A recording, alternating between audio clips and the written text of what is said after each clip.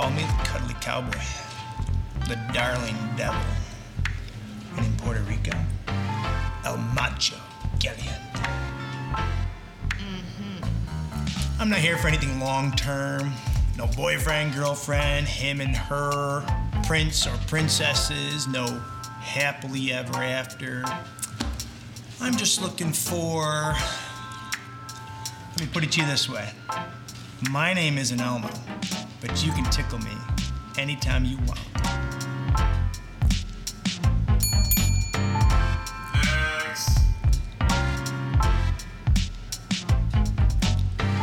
You know why they call these eyebrows? Because these eyes have been browsing you all night. Wow. I don't know about you, but that felt a little bit awkward. It might even have created a little bit of tension in your heart. But do you know, the sad reality is that's how most of our culture views sex. You know, I'm just in it for a good time. I don't want the commitment. I don't want the relationship or the emotions. I just want to have a really fun experience. And that is how our culture views sex. And I want to warn you up front, that is our topic this morning. And so if you have a child, 5th grade and below, man, I would really encourage you to check your kids into the kids ministry, because maybe you haven't had that conversation or you don't want to have that conversation today. And so we have amazing kids ministry. I promise you, your kids will be cared for and taught the Word of God. In fact, you know, there's only one thing you might have a problem with our kids ministry. Maybe you don't come to Northridge Church on a regular basis. Well, I can tell you, if you check your kids into our kids ministry, they're going to beg to come back every single week. And so I just want to warn you, if you need time to do that, you can go ahead and get up right now and check your kids in. We are ready. We would love to have them. And so sex it's an awkward topic, and I think some of it, we just have to embrace the awkwardness. And some of us, we even think like, are we even supposed to have this conversation in church? I mean, sex is kind of that taboo topic that you just kind of steer clear of, right? And so that's what we think. Like, man, should we be having this conversation in church? And some of us as parents, we don't really look forward to that awkward conversation with our middle schooler or our high school where we have to talk to them about sex. And all the teenagers are like, Mom, Dad, no, But let me tell you, it gets even worse when you get married and your parents think it's okay to make sexual jokes and comments. It's like, Mom, Dad, no. But that's our topic today. So if you have your Bibles, 1 Corinthians chapter 6. 1 Corinthians chapter 6. If you don't have a Bible, we would love to provide one for you. It's going to be on page 927 in one of our Bibles. And as you're turning there, you're finding your way in Scripture. I want to welcome you to Northridge Church. Thanks for being here this morning. Whether you're joining us from one of our campuses at Webster, Greece, or Irondequoit, I want to send a special welcome to Henrietta as they begin their soft launch services. We're excited for October 15th when we have our grand opening at our 4th campus. Or whether you're joining us online, we're thrilled and honored to have you this morning. And we're winding down a series today, a series called It's Not You, It's Me, where we've been talking about relationships. And really in this series, what we've been doing is just breaking cultural norms that are really affecting our relationships, and we're steering ourselves away from culture, but for what God has for our lives. And some of us are going to ask the question, man, why are we talking about sex in church? And I think we fail to recognize that God created sex. He's the inventor of it. He's the one who came up with it. God created sex. And we find this in actually Genesis chapter 1, verses 27 and 28. We've been in Genesis a lot in this series because really this is where relationships started. This is where marriage started. This is where sex started. And we find in Genesis chapter 1, verses 27 and 28, this is what it says. It says, so God created him in his own image. The image of God he created him, male and female he created them. And God blessed them, and God said to them, be fruitful and multiply and fill the earth and subdue it. So God created male and female, and he gives them this command, be fruitful and multiply. Now, if you just kind of put that into 2017 language, we would say, have sex and make babies. That is what God is calling Adam and Eve to do. In the context of their marriage, he says, hey, I want you to have sex and fill the earth with relationships, with people. And so we recognize that God created sex, but he gives us some specific matters to talk about in this passage. You see, we have to understand that sex is a matter of divine design for a husband and a wife. You see that in this passage, that he says he created them male and female. And to be honest, in 2017, this isn't really a popular statement. In our culture today, this is a pretty controversial thing to talk about, that God created sex for a male and a female in the context of marriage. And maybe you're new to Northridge Church and you're checking us out. You've been coming for, maybe this is your first Sunday, or maybe you've been coming for a couple months or a couple years and you're still trying to figure us out. But I want you to know something about our church, is we will always stand on the Word of God. We will always stand on the truth of what God says, even if it's not very popular. Even if we wish God said something else, we will always come back to what his word says. And his word says sex was designed for a male and female in the context of marriage. It's a divine design created by God Almighty. But that leads us really to this final question about sex. Like, what's the purpose? Why did God create sex? We see sex was designed to create intimacy in marriage. Sex was designed to create this word, intimacy. Now that word is almost a little antiquated, old-fashioned. And we don't really use intimacy, that word, very often in our language today. What the heck does it mean? You see, intimacy means to know and to be fully known. You see, in a marriage, it's this deep level of relationship where you know your spouse at the deepest level possible. Intimacy. And God uses sex to create intimacy. You almost hear it in the word. You almost hear the definition in the word intimacy. Into you, I see. You see, that's what it means in a relationship, in a marriage. To establish intimacy is to know your spouse at a really deep level. And God creates that through sex in really two specific ways. The first one is the pleasure of sex. Man, praise the Lord. I mean, this is where everybody at all of our campuses should just say, amen. Because God created sex in the context of marriage to be a pleasurable experience. And it's designed to bring a husband and wife together, not just physically, but emotionally. It's designed to create a bond between a husband and wife, to create intimacy. Do you realize this? That God created a lot of things, animals, humans.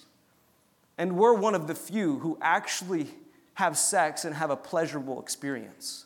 Most animals, it's just for reproduction. But yet God blessed us with this pleasurable experience to create this intimacy in our relationship. It also happens a second way. First, sex creates intimacy through pleasure, but secondly, sex creates intimacy through the relationships that it creates. Man, I think of my daughters. I remember that moment when both of them were born. And maybe you've been there before, where I don't know what it was, but in those moments where I watched my little girls being born, I was drawn to my wife. It created this intimacy in our relationship that I can't explain.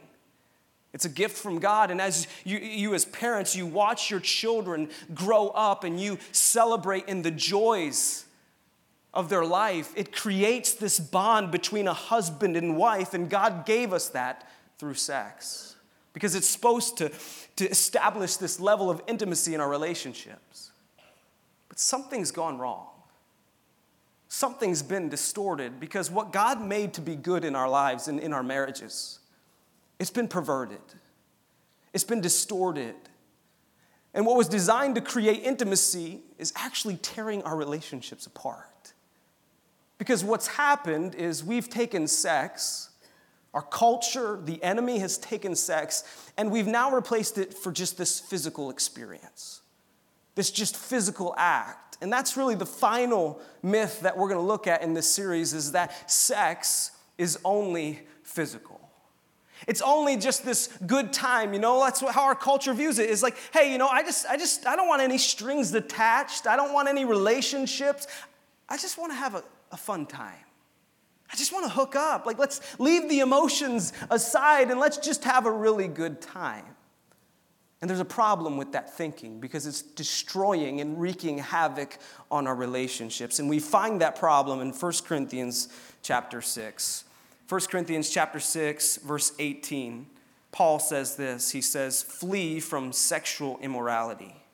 All other sins a person commits are outside the body, but whoever sins sexually sins against their own body." So Paul says, run, flee from sexual immorality. Why? I mean, that seems like it would be almost enticing. It seems like it almost would be fun. But Paul says to run from sexual sin. Why? Well, he says because that's a pretty big word. All other sins are committed outside of the body.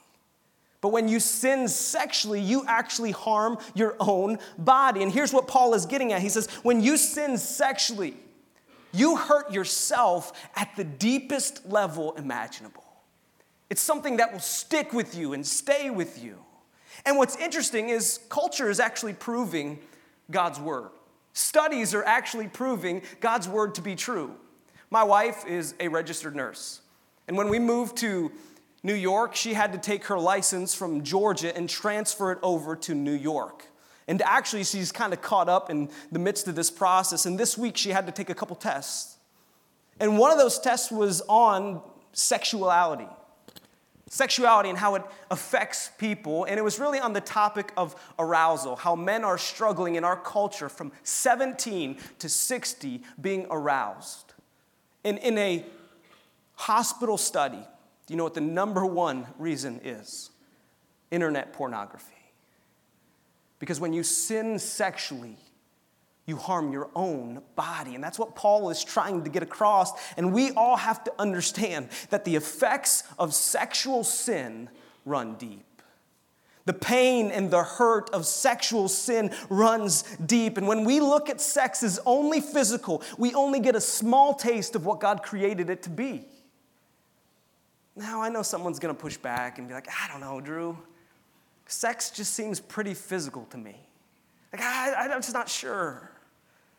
But if sex is only physical, let me ask you this. If sex is really only physical, why then, when a child is sexually abused, does it affect them for the rest of their life? Why then, when a child is abused by someone they trust, why does it haunt them for the rest of their life? Why can't they get rid of it? Why can't they shake it? If it was just a physical act, like, hey, when it's done, it's over with, right? But why does it stay with that child for the rest of their life? If sex is only physical, why is rape so much more devastating to a woman than being beat up? Why is rape haunting women who are innocent? Why isn't it just the same as, being beat up, just physical acts, like no big deal, right? If sex is only physical, why are the majority of our regrets sexual in nature? Things that haunt us, decisions that we've made in the past that we just wish we could get back. Because the truth today is sex is not just some physical experience. God created it to be so much more. And the sting and the stain from sexual sin leaves lasting scars. The sting and the stain, the pain and the hurt from sexual sin, it leaves lasting scars that some people can't get over, that hang with people for the rest of their lives. Let me put it to you like this. You see, if you look at this, just a couple pieces of paper, through the lens of the physical side. See, all this is 8.5 by 11 pieces of paper with writing on it. I mean, how much can that really mean to somebody, right? Physically in nature, this means nothing. Let's throw it away. Let's put it in the garbage. It wouldn't bother anybody. But if you did that, you would crush my wife. Because on this piece of paper, yes, it's physical, but there's a whole lot more. You see, on this piece of paper is love and emotion, tears, a heart crying out to someone they love. You see, on this piece of paper, this is the first letter that I ever wrote my fiance, expressing how much I loved my future wife. But it's just a piece of paper from the physical aspect. Not that big of a deal, but when you get behind the emotion that's tied to these pages, it changes everything. And that's the truth with sex today. Is when we view it as just this sexual experience, we miss out on all that God created it to be. We miss out on the intimacy He wants to create in our marriage. We miss out on the bond that He's trying to create between a husband and a spouse. And there's a problem with that thinking. And so the question really is what's the solution? If culture believes this, what does God say? And we find this, again, in Corinthians. Paul goes back a verse and he says this. He says, do you not know, in verse 16, he says, do you not know that he who unites himself with the prostitute is one with her in body? For it is said, the two shall become one flesh. But whoever is united with the Lord is one with him in spirit. Now what's interesting is Paul is talking to the Corinthian church, and they viewed sex as only physical. They were in a culture where there were orgies all over the place. They lived in a culture where sex, you could just hook up with a prostitute, no big deal, because sex was just this physical act. And Paul reminds them, he reminds the Christian church that they should be different, and he reminds them, hey, I want you to understand something. When you unite yourself, when he says that word unite, he means sexually. He says when you unite yourself with a prostitute, in the original language, that word unite, it means like gluing yourself together. When you have sex with somebody, according to God's eyes, that word unite is almost like you gluing yourself to your spouse. And he says when you unite yourself with a prostitute, you become one with her. Because that's what God's design for in sex is. We talked about it last week. The miraculous happens when a husband and a wife before God say, I do. The two no longer are two, but they become one in flesh. And Paul is reminding of them, and he says, hey, when you sleep with a prostitute or you have casual sex, you unite yourself, you glue yourself together with that person. And when you glue yourself together with someone who's not your spouse, it messes everything up. Here's what he's getting at. You were designed to become one with only one. You were designed to become one with only one. Now, I know. It's old-fashioned, right? I mean, come on, Drew.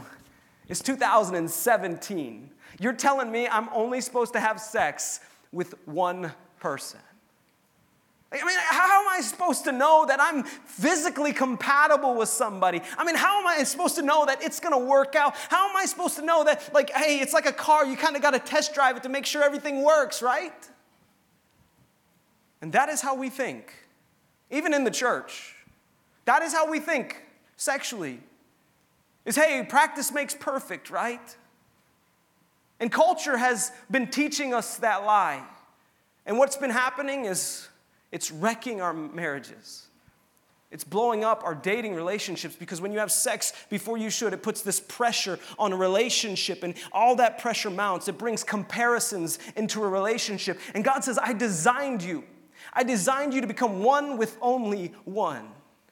In fact, what's even more interesting is culture is beginning to realize that God's word is actually true, that his way is best.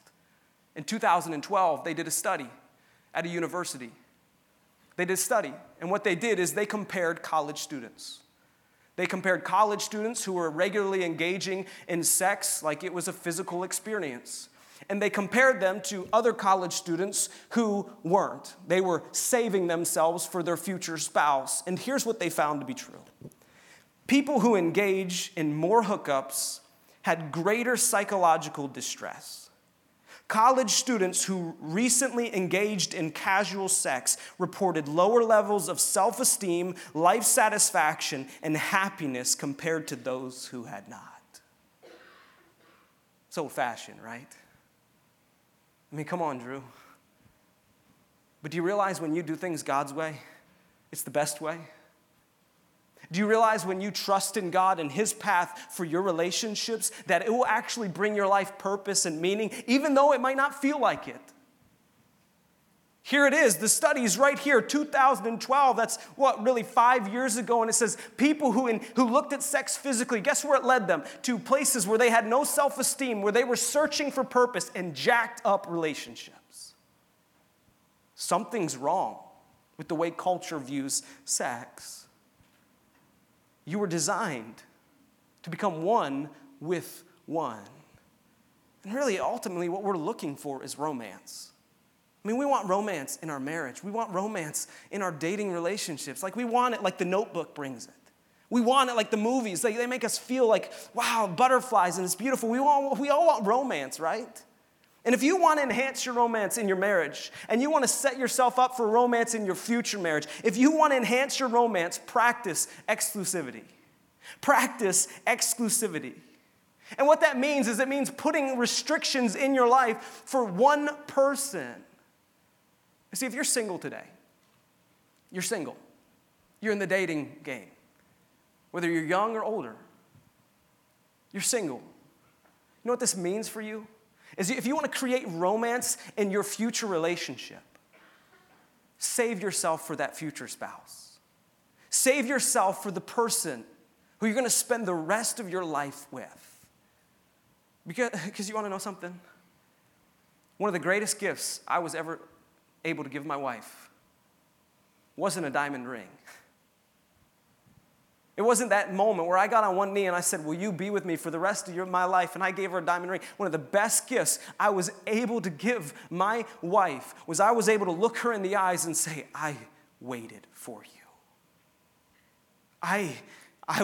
There was moments where I was tempted. There were times where I didn't think it was worth it. But when I looked into the eyes of the woman I wanted to spend the rest of my life with as a single person, and I was able to say, I waited for you.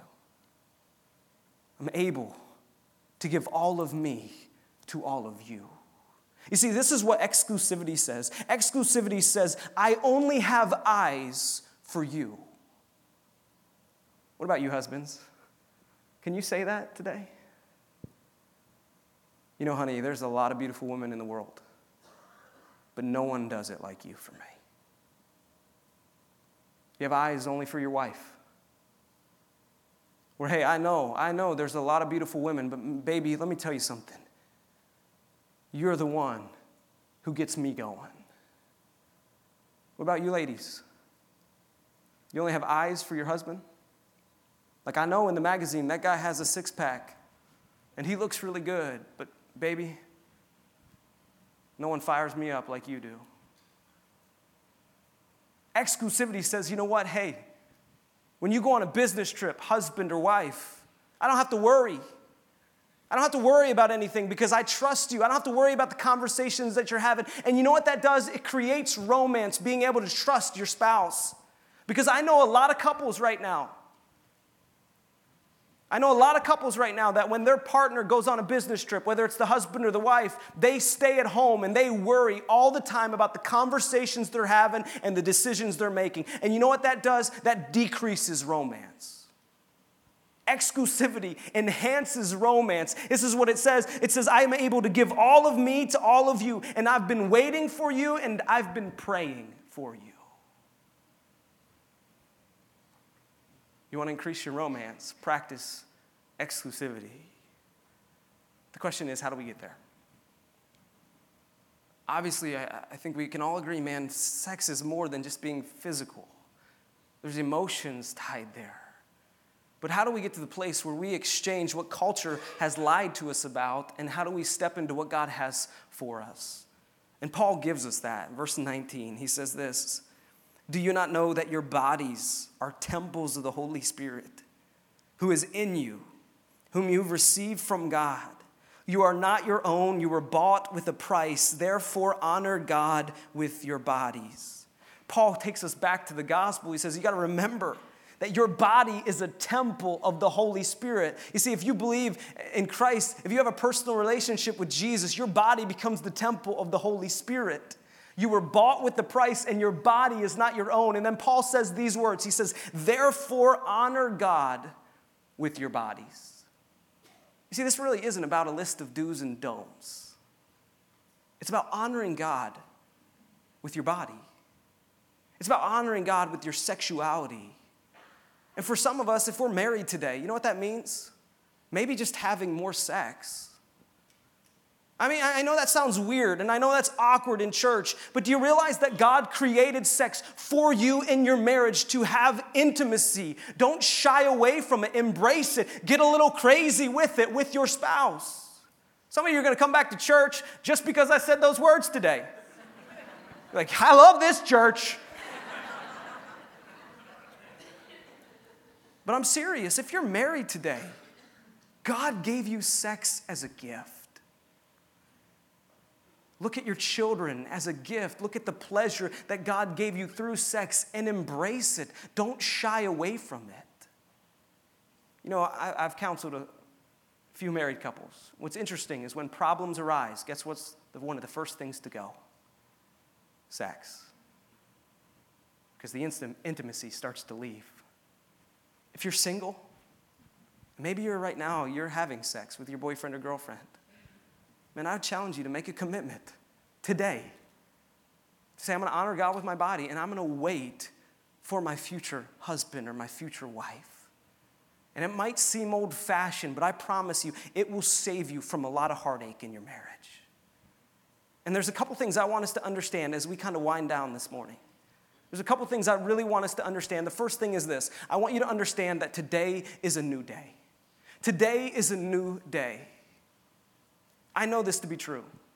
When you preach on a topic like this, for some of us, all it does is remind us of all the poor choices we've made. For a lot of us, it just reminds us of a lot of regret in our life. Maybe it was that affair. Maybe it was when you abused a child.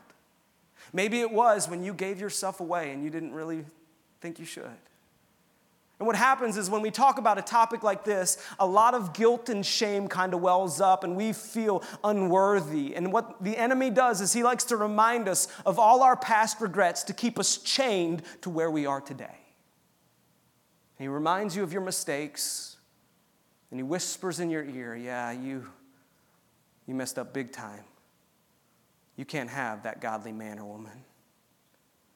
He whispers in your ear, yeah, your marriage won't make it because you made a huge mistake.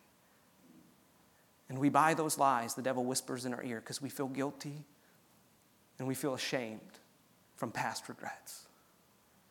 But I'm telling you today, we serve a God who gives us grace. We serve a Savior who says, I put my life on the line so you will no longer stay chained to your past regrets, but today will be a new day for you and you can step into a new path that God has for you.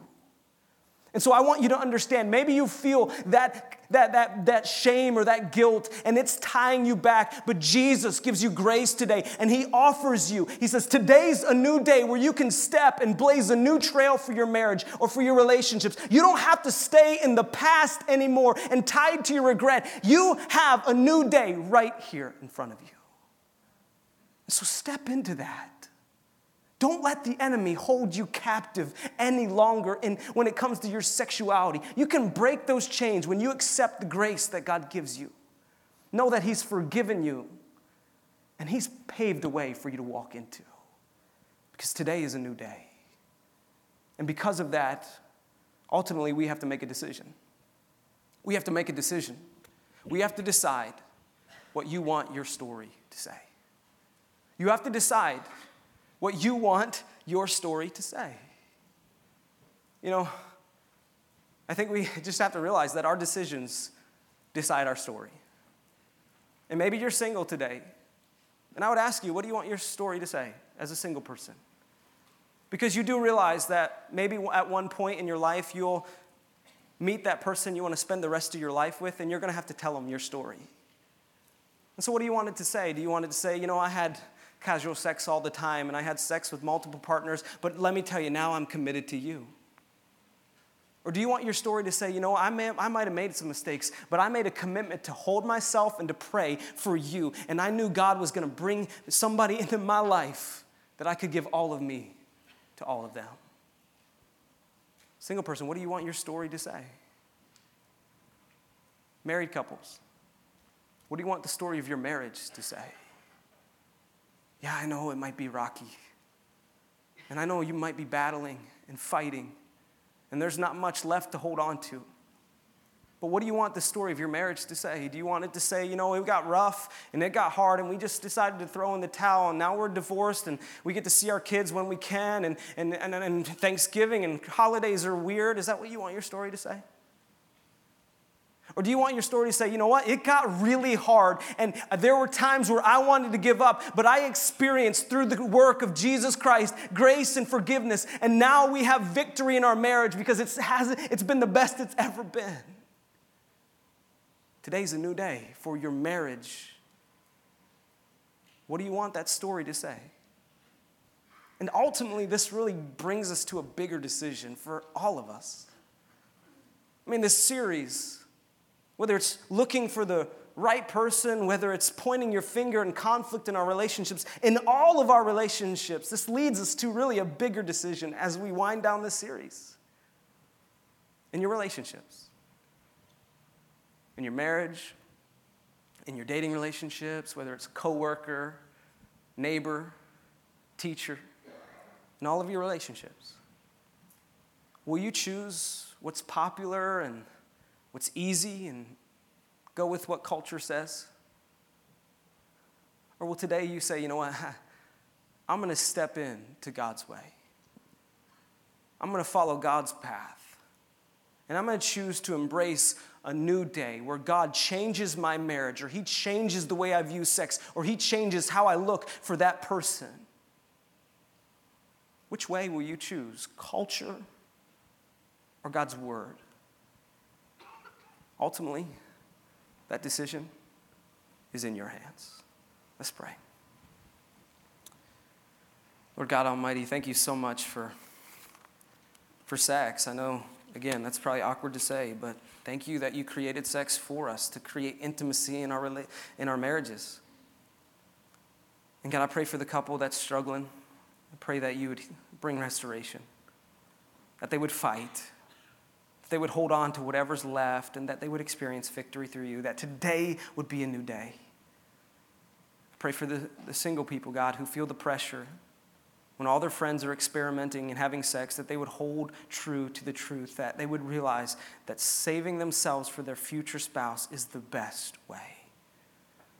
Be with us, God. Guide us, lead us, and direct us. In Jesus' name, amen.